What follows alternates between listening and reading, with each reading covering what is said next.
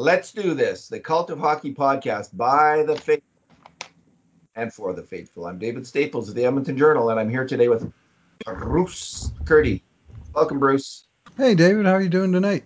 Good. I went for like a 2 hour walk through the experimental farm. Excellent. It was a group of my old high school friends. We were all socially distanced from each other, but hmm it's funny, we've been reaching out to each other in this last month, and it's good to have family. It's good to have close friends, and it's good to see people. Of course, we stay apart from, no shaking hands or anything like that. But it's good just to walk and talk with people and see their faces. And I also find Yeah. like just talking to people on Skype is really can really pick you up in this time of isolation.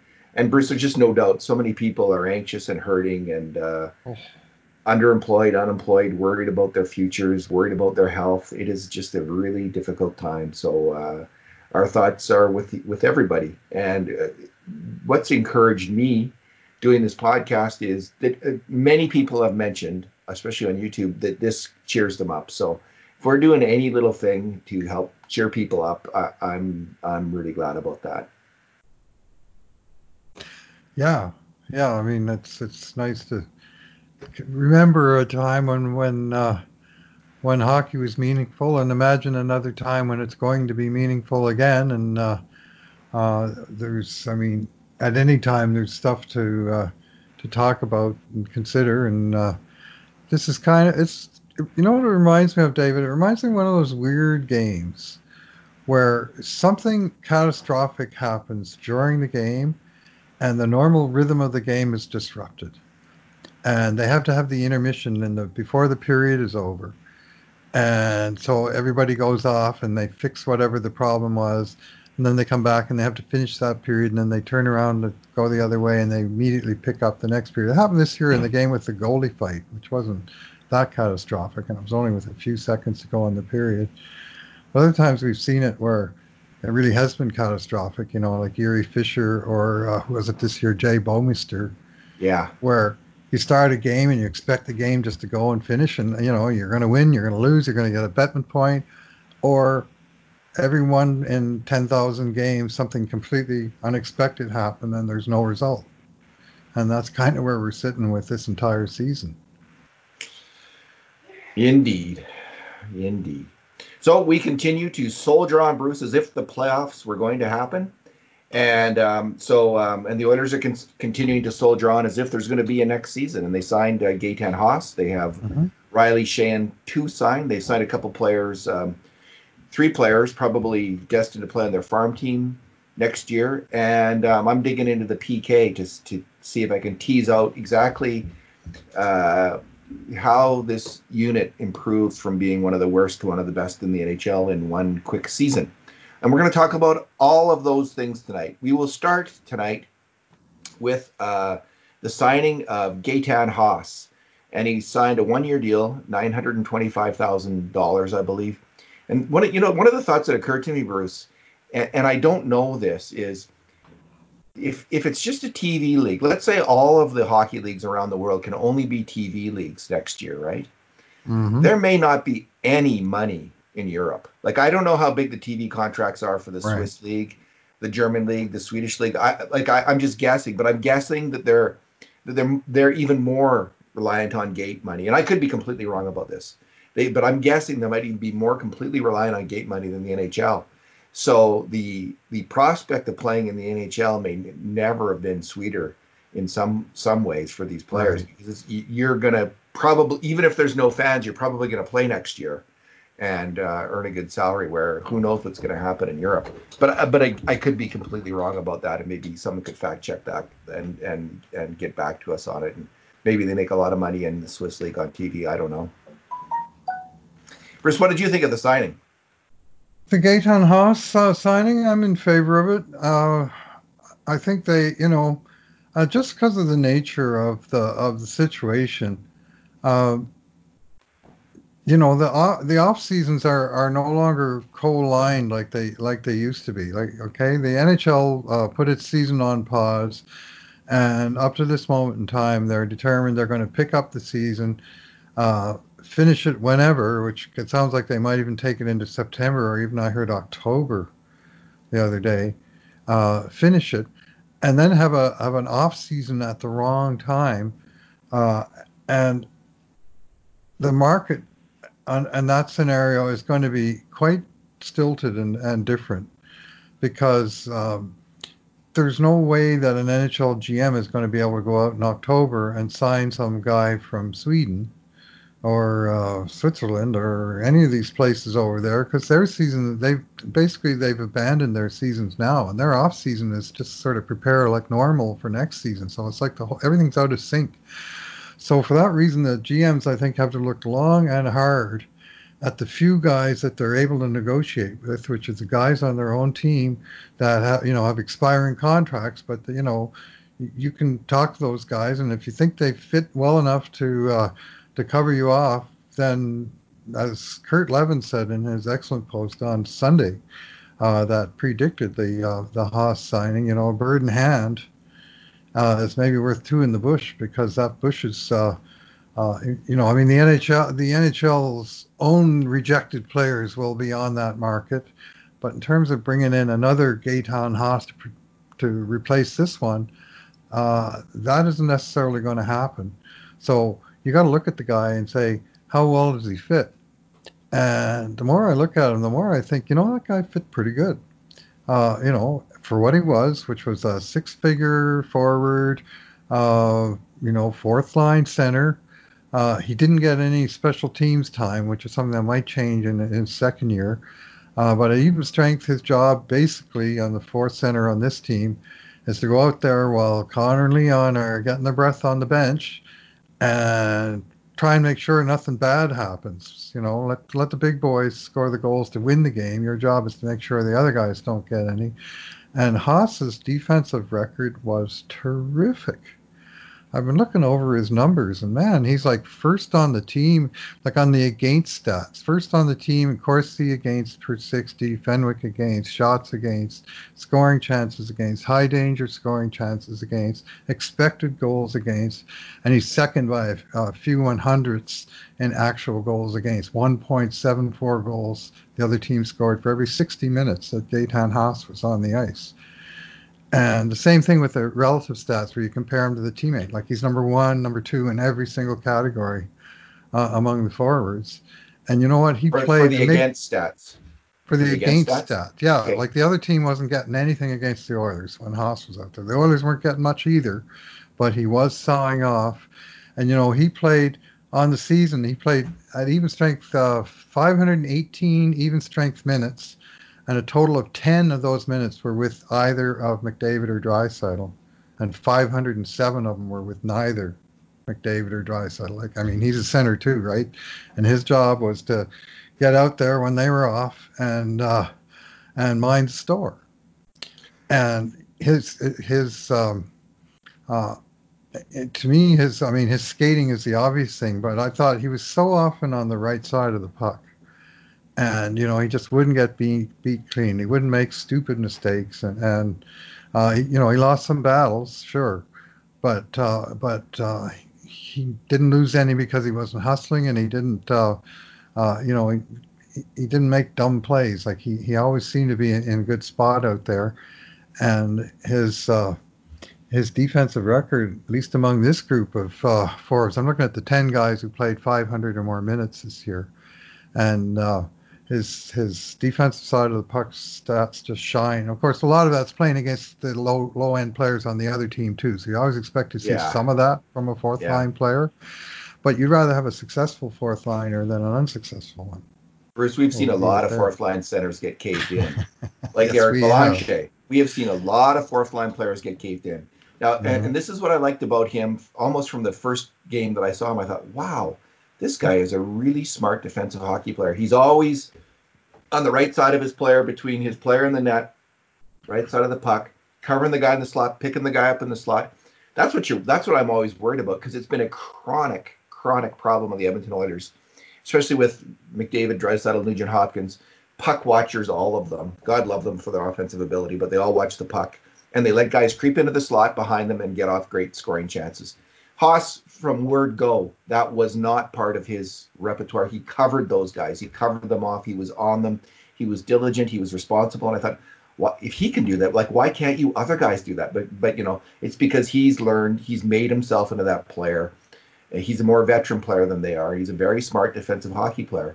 And according to our own work, Bruce, on scoring chances, where we're actually Mm-hmm. looking, not what happens to the team on the ice when he's out there, but looking for individual mistakes. He also has the lowest number of any center There you go. on Yeah. the Edmonton Oilers, and it's well below Draisaitl and McDavid. His defensive play was very strong. So I agree with you. So he's dependable. And the other thing is, you're going to be playing McDavid and Draisaitl. What? They're going to be playing Mm-hmm. between them, uh, between all the special teams. They're going to be playing 45 minutes a game, and they're often going to be separated now on their own lines. I think that's going to be the standard going forward. You need a center who can play 8, 9, 10 minutes a game and Yeah. be happy doing that and give you valuable minutes. Yep. They must, like, I don't know, I'm not around the dressing we're not around the dressing room, we don't know these players, but they wouldn't be bringing him back if he wasn't someone they thought who could handle, accept, and excel in that role, or do well in that role. And and I think he can do that. And the one thing I love about his offensive game, other than his speed, is his ability to tip hockey pucks. I don't know how many goals he scored this year. We could probably check and Five. He maybe. got 5 goals, and I Well, think no, but how three. many were Oh, how I many were think three of them tips? were on tips. Did you check our stats? Because we would have. Uh, no, I'm just going off of memory, but I think three of them were by tips. Yeah, so he's got a really good hands for tipping the puck, and we've got a bunch of defensemen now, starting with Ethan Bear and Evan Bouchard coming online, who can really put the puck on net. So that might be, I could see him scoring 10 goals a year. So like you, we're enthusiastic about all players, but Haas was a player. Um, there's some players who I cheer for a little bit more than others, and I was always cheering for this guy as the year went on. I got a little less bullish on him as the year went on because he seemed to be having trouble winning one-on-one battles, and he was getting knocked down a lot. And I was Hmm. I was hoping for a breakthrough that never happened, because I think we Right. saw that breakthrough with Joakim Nygaard, It was coming. but we never saw it with Haas. Maybe we'll see it next year, and I like this signing too. I think it's a good move. Well, both players are pretty similar in the sense that they were sort of peak of career European pros. I think Nygaard's 1 year younger than Haas, but they both came over on 1 year ELCs, and would be unrestricted free agents at the end of it. And it was clearly an effort by Ken Holland to address, among other needs, the lack of team speed. And he brought those guys in. He also brought in Josh Archibald. As you know, all three of them have now been signed to extensions. So, mission accomplished in terms of picking up the team speed. And on the depth lines, I mean, you're always going to have the fast, super fast guys on the first and second line, uh, but there's no more identity line. There's these guys down below. At least on every line, there's one or two guys that can really motor. And both Haas and Nygaard, they had entry level contracts of 925,000, which is a maximum for an ELC. But they also had an AHL component. In Haas's case, only 70,000. So when he got sent down, he got a real kick in the paycheck. He went down for a couple of games. So anyway, both of them re-signed. Both of them took a cut to take their second check. Right, Nygaard dropped to 875, Haas to 915, with just a marginal drop, but he got a one-way contract. So now he can go to bed at night knowing that even if he loses a numbers game and gets sent down to Bakersfield for a month, he's going to get paid at the same rate as if they're treating him like an NHLer, and I think he proved this year that he is an NHL caliber hockey The player. That identity line, I still laugh Oh, every time I hear that, because it was the identity of the team. So that was Milan Lucic, Kyle Brodziak, and Zach Kassian. And the identity of the team that year was two out of the three guys didn't skate well enough to play at an NHL level on the Oilers. And it couldn't have been more aptly well, personified by that line. well, Um, those are the two guys. Think of where Milan Lucic is, and now think I mean, obviously Neil is the guy you're going to think of, but think of Nygaard on the roster instead of him, and think of Haas on the roster instead of Brodziak, and now tell me that team isn't like twice as fast as it it used to was be. it was that was great. And one other factor in this signing is there's no one on the farm right now who can give the Oilers what Gaetan Haas does. Ryan McLeod might, but he clearly needs at least one more year, probably 2 more years. I see him as a 3-year AHL player before he comes up, most likely. So he's a big, fast center, but he's got to Mhm. master the defensive game. In the games that I watched in Bakersfield, McLeod needs to learn how to cover people in the slot as well as Gaetan Haas does to make it in the NHL. He's got to Yeah. be that guy, that super conscientious, responsible, fundamentally sound defensive hockey player, Ryan McLeod, if he's going to make it in the NHL. If he is, he can make the NHL, but that's going to be a few years off. And now we have Gaetan Haas playing until that time. Who's 28 years old when Ryan McLeod is 20. And Correct. so, I mean, he's already there, and they got him to sort of provide some cover while these guys are percolating on the farm. And now they decided they need another year of that. And they may be specifically thinking of Ryan McLeod for all we know. What I do know is that you can look right through the organization. If you want to find a right shot center, you got to look pretty long and hard. They had the only other one they had on the team this year who played even a tiny bit of center was Sam Gagne, who almost always played wing. All the rest of them were lefties. And, the guys, Kara, they moved him into the middle. He's a lefty. Colby Cave, they had him coming up and down from the minors, the late Colby Cave. He's a lefty. And the only righty they had in the organization that you might have thought would have a shot at an NHL job this year, Cooper Marody, and he just never got out of the gate this year. So because he had that security blanket in the European pro that he brought over, then he didn't have to rush Cooper Marody into the lineup. The manager, the coach, Yeah. and Haas, I mean, he's a placeholder, but he held his place. He didn't get crushed, and And that has Marody's value.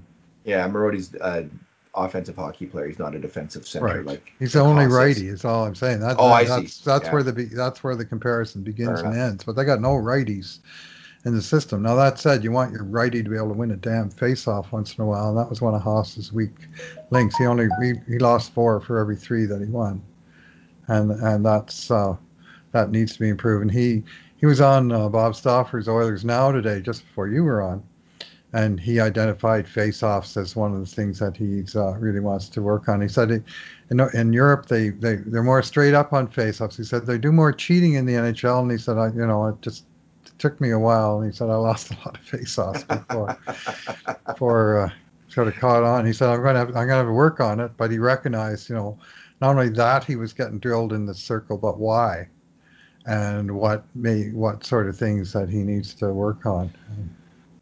So last time I was speculating, like, are there players who had kind of a iffy first year and then came on, like European players, Mm-hmm. and there are a I got a number of good them. So list. Lior Komarov, Pierre-Edouard Bellemare, Michael Mm-hmm. Raffel, and Thomas Nosek all came over when they were like between like 24 and 28, and a lot of them did not have very auspicious debuts in the North American game, but they've all become useful role players. And Bob Stauffer brought up Derek Ryan, Mm-hmm. who's a Canadian who played 4 years in Imagine. Europe.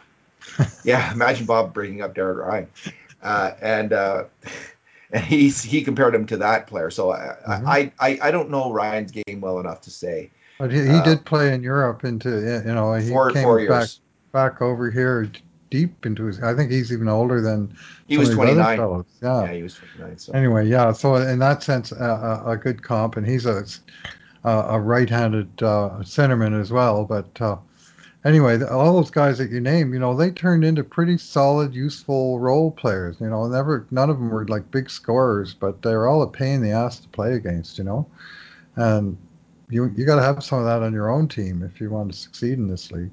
I could see Haas developing that because he didn't back down. He Mm. was getting in there. He would just get knocked over sometimes. So that's something else he's got to figure out. Bruce, what about we'll talk about Riley Sheahan now. So um, Yeah. he's the last one they got. He's one of the last ones they got assigned from this current group. And Jim Matheson was speculating that Sheahan might get $1.2 million. He's got a new Okay. agent, or was that what the Oilers were going to offer? I can't remember from Maddie's tweet. Anyway, Rich Winters is agent, and there might be some haggling going on. Uh, maybe Winter sees Sheahan as a third line guy who should get paid a little bit more, like more than like he got used to get paid in the $2 million range. Maybe the Oilers are wondering about that. Listen, when they had that line of Sheahan, Archibald, and Nygaard in Mm-hmm. January, Hmm. They came alive. That line was cooking. That was a real third line in the NHL. Checking, putting up some goals now and then, cycling the puck. That was something to see. Now that kind of fell apart a little bit because of injury, and they had to move the guys around. I mean, Archibald had to play on the top line for a while. And play left wing on his offside Yeah, but sometimes if you too. get those guys together again, Bruce, I'd love to see that line together. And Riley Shane was part of it, and I never liked it with Kara because I thought he and Kara together were too slow. Like that line just was Right. too slow. Then it was again that identity Yeah. line. Two out of three guys aren't fast enough to skate, but Shane is, and he's a fantastic penalty killer. So Oh yes. so Where I'm hoping they can figure this out because I'd like to see him come back. where Sheehan struggled was on a little bit on the defensive side of the puck, and his goals against Mark was not good. And uh, his line at even strength. Uh, on the other hand, he did excel on the penalty kill, and he and Archibald together were, they were the first team. So on that unit, you can't look so much at the numbers because the roles are so different. If you're the first team, your first penalty killers, A, you're always starting in your own end of the ice, and B, you're almost always starting and facing the other team's first unit power play. Whereas when you finally get the puck out and you make your change, the second penalty kill team rolls over the boards with the puck behind the other team's net and them starting to break out. You've already got a little bit of a built-in advantage to killing the rest of the penalty. And so the first unit is crucially important, and they really delivered the goods. And the Shane, other, oh, go sorry, ahead. You the go other ahead. thing he did was he was super important for the Oilers in the face-off circle. He took second most face-offs on the team, behind, of course, Draisaitl, but well ahead of McDavid. And he took uh, he won 49% of his draws, and you think, well, that's only so-so. But at even strength, he was up over 50, I think 51%, and on the penalty kill, which he took 209 face-offs shorthanded, and I think eight. I got the wrong thing open here. Just give me half a shake. There's two face-off. They think it's so important they have two different face-off sites on the NHL's website. Yeah, he took 210 shorthanded face-offs, nine power play face-offs, and that's a case where the penalty killing team's at a double disadvantage because the way they put the sticks down is meant to favor the team in the attacking zone, which is where the power play starts. And with 4 against 5, you get way more help from the winger on the power play team than you do. So with Shane, I mean, here's its pretty typical result: 51.7% at even strength, 55.5 on the power play, but only 41 on the shorthanded. And you think, well, that stinks, but that's pretty normal. That a player, a normal player would be 50, 55, 45 kind of thing. And so but because he took literally 4 times as many faceoffs in his own zone that he took in the offensive zone, and literally 20 plus times as many shorthanded as power play. That 49% is a good 49%. He's actually above what you would expect, and he took a lot of heavy defensive zone face-off work. So Well, that has value. Riley Shane, in terms of our work, Bruce, where he made the fewest number of major mistakes on grade A chances against Mm-hmm. of any Oilers player on the PK Wow. on a rate Yeah, on the basis. So penalty he kill. Mm-hmm. on the excuse me on the penalty kill, Yeah. he was the best. He was the least likely guy to make a mistake. You could count on him to out there to not allow those cross seam passes, and that was a huge trigger for the Oilers' penalty kill success. So that as we've said, they cut the goals against in half season to season, and Riley Shane was obviously a big part of that. So I haven't done enough research to figure out what he should get paid. Mm-hmm. I don't have a number in mind, but I'm hoping That's, I'm hoping they sign him for a 1 year deal, maybe not mm-hmm. two. Like he looks like the kind of player who might work best on a 1 year deal. Mm-hmm. But I do hope they bring him back. if I'm his agent, I'm pointing to Josh Archibald's contract and saying, well, they were a 2 years. tag team and Archibald got 2 years, 1.5 million. That's what we want. And as he pointed out earlier, I mean, Shane came off of 3 years in a row where he got paid a little north of 2 million. So he really took a haircut this year. He wound up losing the game of musical chairs and not having a job all summer and winding up having to take a low ball offer. And he might say, well, I can't took the low ball offer. I came in and proved myself the way Alex Chason did last year. Now I expect to get paid. And I mean, if he's got a new agent, who knows where the tug of war goes? To me, the signing of Gaetan Haas this week is kind of a shot across the bow of the Shane camp, saying, "Okay, Yeah, we already got the position covered now. We got Kara, we got all the top guys under contract. The only center left from this team that's not signed is you. And I mean, we found you in September last year. We'll probably find somebody else, next summer if need be. And that would get just be a haggling spot. And I don't think like 1.2 million. That doesn't sound like off the wall. What if he's asked for 2 million again? Well, I'm not sure it's there. But he's got a half decent case, and I think the team has a half decent case. So, well, you're a bottom six forward. We got to pay you like one. I think he's as valuable a player as Josh Archibald.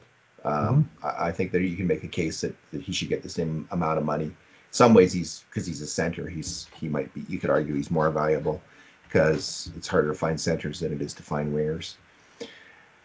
Alrighty, what's our next topic, Bruce? Oh, the signings. Let's talk about Yeah, your three post. guys signed today. Yeah, Yeah. Well, Theodore Lindstrom is certainly the player of most interest. And this is where I guess his name's been kicking around for a while. Let's be fair. But our colleague Kurt Levins, in his Sunday column, in which he nailed the signing of Gaetan Haas, and he nailed the impending 1 year extension of the NHL's agreements with leagues around the globe, and that was announced on Tuesday. And then on Wednesday, here we are. Here's a quote straight from Kurt's post on Sunday. And he says the Oilers scouting staff's been busy as the club tries to shake every tree for players in their cap-strapped state. One to keep an eye on would be Swede Theodore Lennström. I'm interested to hear how he pronounces Theodore. Lennström, a 25-year-old offensive-minded left-shot D-man. He's a terrific skater with an effective shot.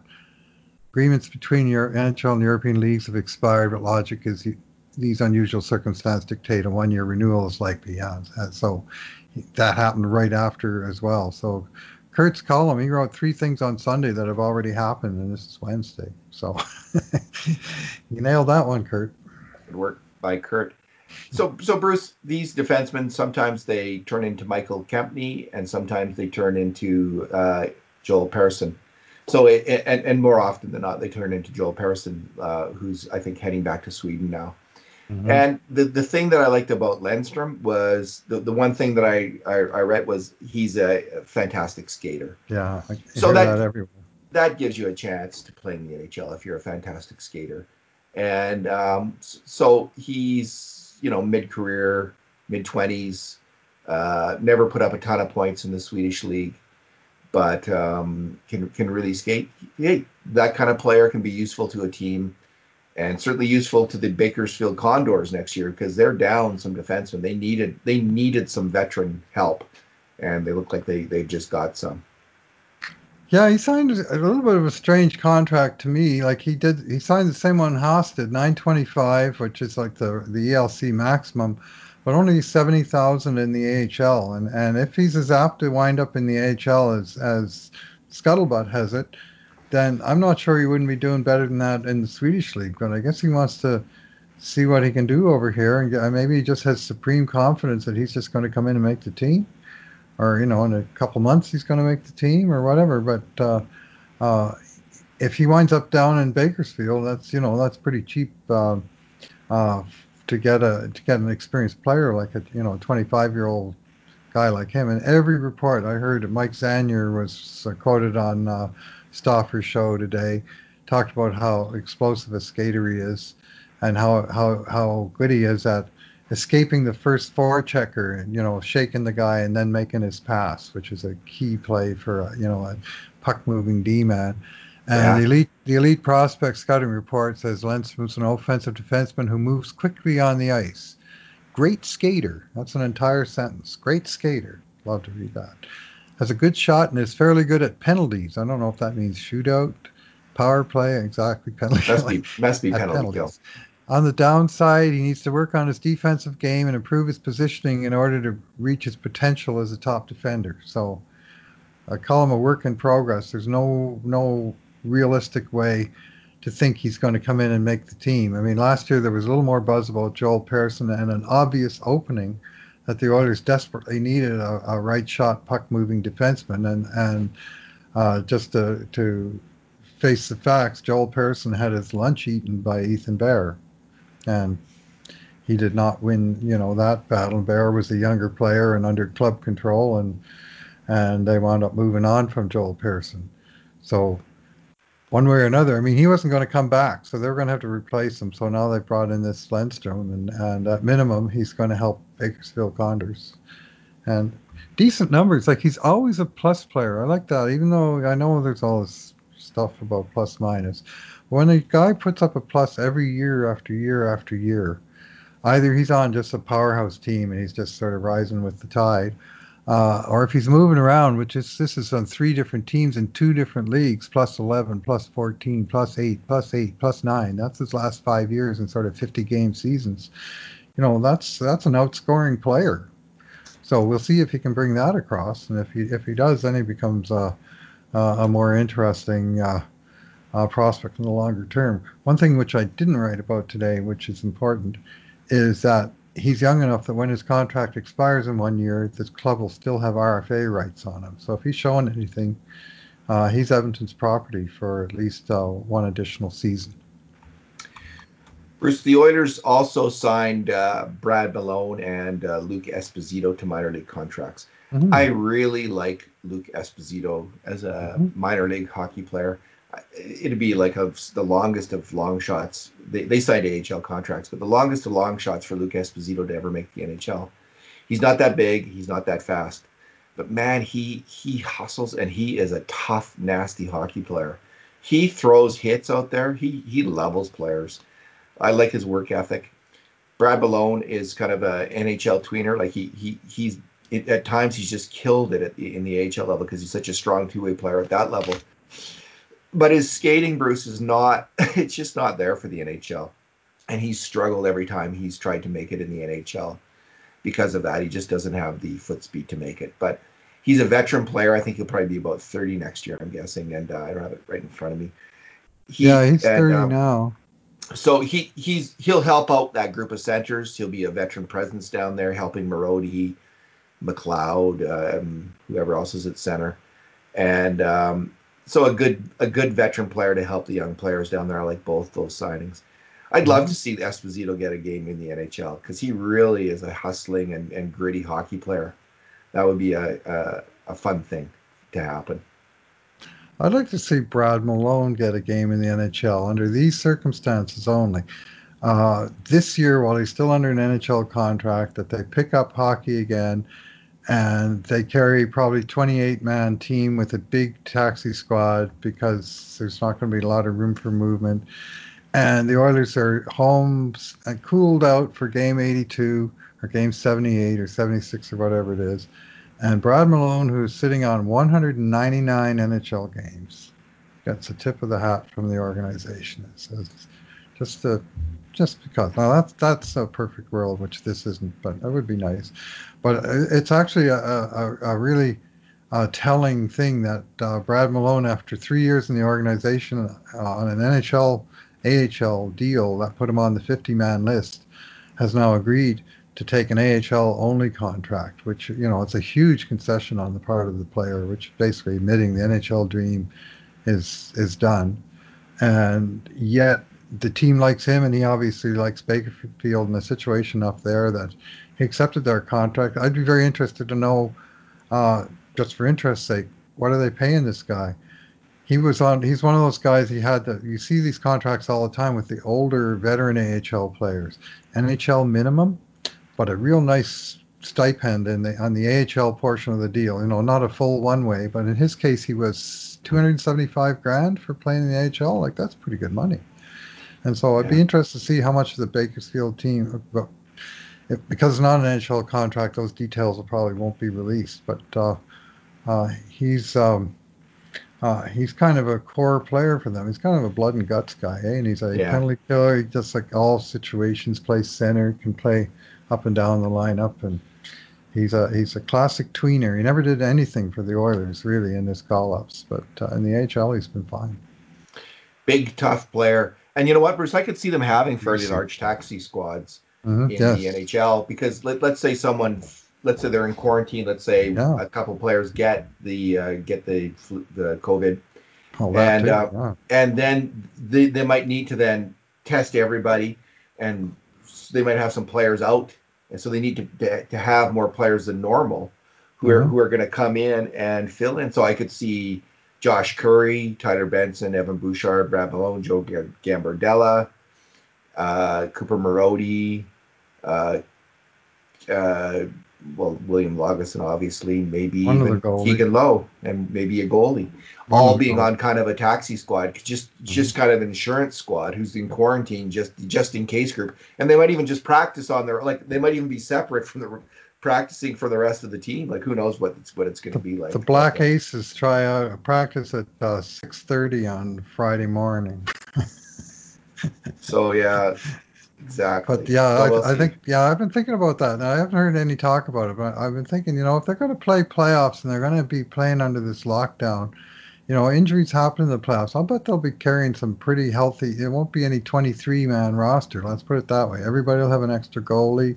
Everybody will have an extra couple of D-man, 3 or 4 forwards. Like there'll be a healthy um, depth component of guys at least are available that they can bring in if something happens, right? Yeah. So, and Brad Malone would be one of those guys on the Oilers at a certain point. So this year, not next year. Next year he's not on an NHL deal. All right, let's talk about the PK, Bruce. And Right? so I'm going to be writing another post on that. And we're trying to figure out why the Oilers PK and did so much better this year than last year. And you know what? And again, I'm gonna. This is an obvious thing. Riley Sheahan was the best penalty killer on the Oilers this year. In terms of the work that we did, he made the Right? fewest number of mistakes per minute for PK minute, and he and Archibald Nugent Hopkins did a really good job of this. And Jujhar Khaira has gotten a lot of criticism from me and others for his even strength play. But on the penalty kill, Jujhar Khaira was a really strong hockey player this year, and he and Nugent Hopkins were a solid second pairing. So they'd throw out Archibald Sheahan, Nuge, Khaira, and Draisaitl would get in the mix as well now and then. Every single player, Bruce, because they allowed so many fewer goals against this year on the PK, Right. one thing you notice is right down the list this year compared to last, well, everyone's rate of being on the ice for goals against is dramatically lower this year. And they also allowed, they were also on the ice for fewer high danger chances against this year. Every single player, like the players who came back, Larson, Nugent Hopkins, Nurse, Draisaitl, Clefbaum, they are hmm all on the ice for fewer high danger chances against and fewer goals against. hmm So just again, the obvious things are they were able to, as a unit, cut down on the cross seam passes, and it really paid off. I think that attention to detail, good sticks, not overcommitting, like knowing when to commit, knowing when not to commit, paid off. I'd love to pick some of the brains of the older players about this actually and find out what, because it's not usually Yeah. something that's dug into in depth, like what hmm is. I haven't read any interviews that have satisfied that Right. answered that question. Like what did you do differently this year? I'd love to know that from their Yeah. perspective. Yeah, and that was a fresh slate, unlike the power play that kept all their primary players and their special teams coach. The penalty kill, they changed out the coach, the defensive coach. They brought in two first line PKers up front. Of course, one of the goalies was new, So they were really, piecing together a new unit there, and the philosophy, whatever it was, uh, clearly had success. I mean, one of the things they did, even on the penalty kill, that was different, was they used that release pass right into the center of the ice in front of their own net. The guy was Yes. open, and then he'd clear it down. Yeah. But that was more an issue at even strength. But they moved the puck in their own end a little bit more confidently. And of course, on the PK, you just got to get somebody with enough time to rifle it down the ice, and you're golden. And they it was like a totally different unit from a couple of years ago. It's interesting. Brodziak and Reeder, who were kind of replaced by Shea and Archibald, they weren't terrible penalty killers Hmm. though. They were actually pretty Hmm. good. Hmm. So it's not like they were horrible in that regard. I think they did move out some. You know, I'm not going to dwell on Zach Cassian again because I keep bringing that up, but I think they did move out a couple players who were struggling on the PK. But again, I would love to talk to someone like Jim Playfair and find out exactly what the Right. difference was, what The what other, strategies they were using. the other thing I'm going to suggest that you might want to look up while you're doing this PK thing is how many grade B goals were allowed on the penalty kill by the goalies. I'm 100% convinced that this year's number is way lower than last year, and it might be interested to look back through the last couple of years of our stats where we do isolate penalty kill and we do single out grade B goals and usually blame the goalies. And just to mind, I just don't remember too many times going, "Oh crap, they did everything right," and then the goalie sieved that one in from the boards. There just wasn't so much of that. And in the past, that used to drive me nuts. Talbot would let something in from middle of nowhere. It would float through a pile of bodies and find a corner, hit a skate and bounce in. Or no, I guess that wouldn't even be a B chance. But just too many ones where you thought we just needed a save there and we didn't get it. And this year, I just don't recall having that frustration on Same the issue penalty with kill. Yeah, same issue with Koskinen, Bruce. Like Hmm. last year compared to this year, I remember Vancouver used to eat him alive. Like Peterson would pick that glove spot a couple times for From goals, 40 power, feet. and Koskinen, but he didn't do that. Koskinen didn't allow that goal. I was kept expecting to see that goal against, and he didn't let that. How many times did Koskinen get beat high glove side this year? Not that many times. A lot fewer than last year. Yeah, he just good for I'm, him. Like I'm thinking specific to the penalty kill. We'll find that yeah, the goalies yeah, just didn't give away any freebies on the penalty kill, and and I that's will do probably a that. chunk of the percentage improvement right there.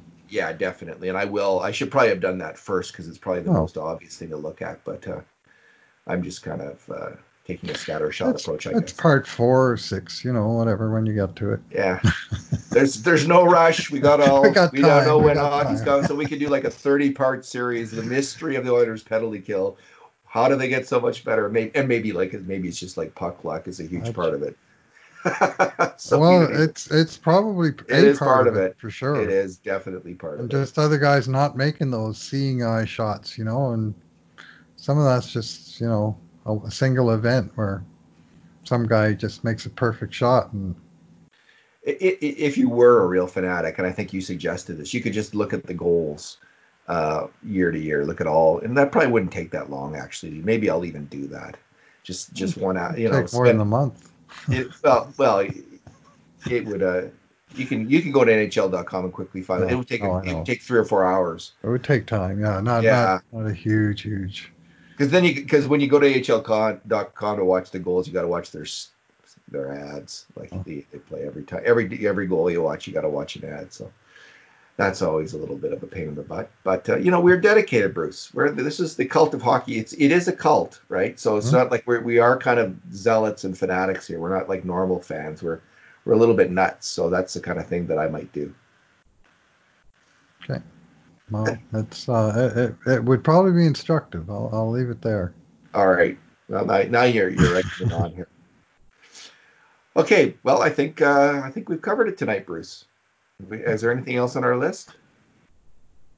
No, we covered all those signings, right? Yeah. And we've got. I mean, Bakersfield Condors are in a lot more secure position today than they were yesterday. For sure. And I think the Edmonton Oilers are in a slightly more secure state than they were the day before yesterday. You know, they got one of those centers signed, and now they've got one left that they have to decide on and either get him done or get him replaced. But uh, just getting back to business as usual. You know, the last contract that was signed was early March. I think it was Josh Archibald, and then once we hit the pause, there was nothing in the way of contracts other than I guess Raphael Lavoie was signed, you know, to a standard ELC, and otherwise nothing was going on for quite a number of weeks. And I thought Holland might be ticking off a few of these boxes. Well, now he's getting back to that, and clearly he's got a priority list. And my guess is Riley Sheahan might be next.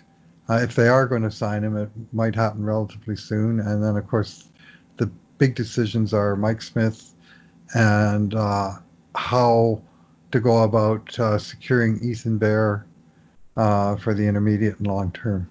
So you're going to be digging into that kind of stuff. You bet. Yeah, Yeah. we're going to be doing our player reviews, and I think we're going to start by looking at the various free agents and the case they made for themselves to continue their careers in Edmonton. It's interesting. I hadn't expected Malone to be re-signed. They have McLeod at center. Hmm. Who do they got? Let me just see here. Marody. Marody, McLeod, Esposito, who can play center.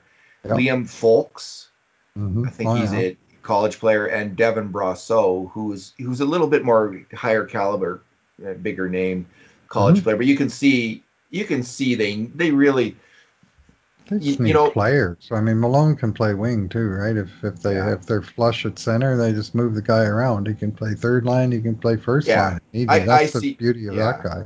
he'll step in and play on the third line and really anchor. They'll put him in tough minute spots. They'll put him in all the spots that nobody else that could eat alive other players, and he'll just have to suck it up. But that'll Hmm. help both Marody and McLeod, Hmm.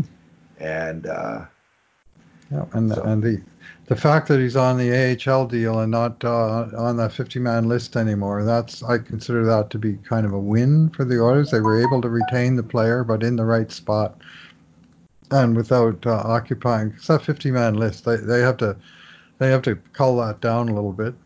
If you can cull the list down without losing the player, well, you've done all right. indeed. Alrighty, thanks for talking tonight, Bruce. Hey, yeah, thanks for listening, everyone. And in the meantime, and in between times, this has been another edition of the Cult of Hockey podcast.